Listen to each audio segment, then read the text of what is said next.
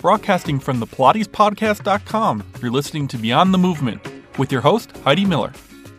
Hello, and thank you for joining us in the 7th episode of Beyond the Movement, the Pilates Podcast. I'm your host, Heidi Miller. I'm a third-generation Pilates teacher, and I own a studio in Fort Collins, Colorado. In today's episode, we're going to be talking about how, as a teacher, to help keep your students inspired, and secondly, how having multiple teachers in the studio can be a real benefit to your studio. I believe as a teacher that the passion that you have as a teacher shines through, and your joy of teaching and your fun and what you're finding as you teach every day and what you find in your body through your own movements, that shines through to your students when you figure something out in your body as you're exercising that day, and it makes you so excited to teach the next class because you want them to experience that same thing that you just felt that day. And when that happens, your students really feel the joy and the fun behind what you're saying, and they get excited about what you have found in yourself.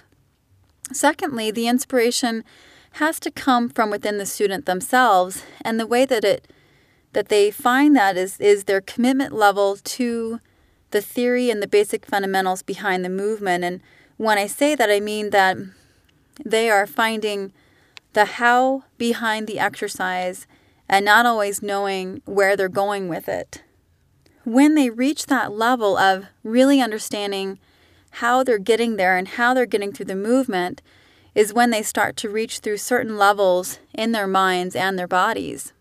So I classify students in my studio not just beginning, intermediate, and advanced bodies, but also beginning, intermediate, and advanced minds.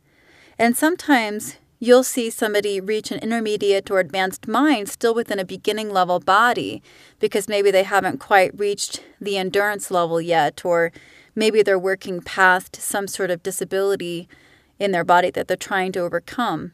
For example, I have a client who does have a minor disability right now that we're working through, and she's been working with me for a few months, and in that time, she has really achieved what I consider an intermediate to advanced mind. She's able to have an image in her mind and in her body and create such fine motor movements that my beginning level students would just die to have. You know, they would love to have that. And so she's able to do some things that some of my beginning level students who are able to do the choreography aren't quite able to do yet.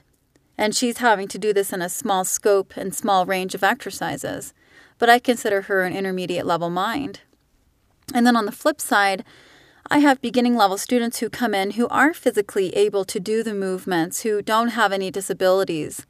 And I try to keep them understanding the how behind what they're doing and not just what they're doing. Sometimes I'll have a student come to me and ask me when are they ready to go to an intermediate level class? And my answer to them is when they are able to understand the basic fundamentals behind the movements that they're doing and able to commit to those different basic fundamentals is when they're able to move on to an intermediate level class.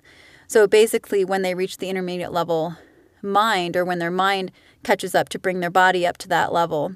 You know, certain things like just keeping the pelvis stable through single leg circle, or learning how to stabilize the legs as you do roll up and things like that. So my challenge to all of you students out there is that when you go into class, yes, you know the choreography now, you know the transitions, but start to understand why you're breathing when you're breathing, and feel that breath and the strength of that breath, and understand when the teacher asks you to keep your pelvis stable through single leg circle and things like that, or to articulate through each vertebrae of your spine on roll up. Don't just pass through a certain part of your spine that maybe is difficult and you just kind of say, oh, well, I'll forget about that. But really see if you can work your way through that part of your spine and see if you really can articulate through it. And that in itself, if you go into your beginning level class, start to find, the way in your body and challenge yourself through each movement, and you'll find that you'll have more fun through the Pilates movements.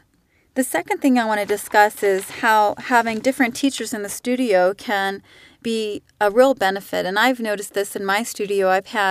I'm lucky to have two other instructors, one who comes in on a regular basis and the other instructor who is able to substitute in my classes occasionally. And what I've found when my students have talked with me is that we all are teaching the same method, but we all have our own interpretation of the delivery of the message and how we're teaching the method. And what's fun about that is that sometimes I'll be trying to get a student to do rolling like a ball, and I may have pulled out every image I can out of my hat, or just, maybe I have a blockage for some reason in trying to help that student, but then my other instructor will say something and they'll use just the right words, and all of a sudden that person really gets it. And so that's kind of the benefits of having multiple instructors, is everybody has a different way of saying what and how to do an exercise. But secondly,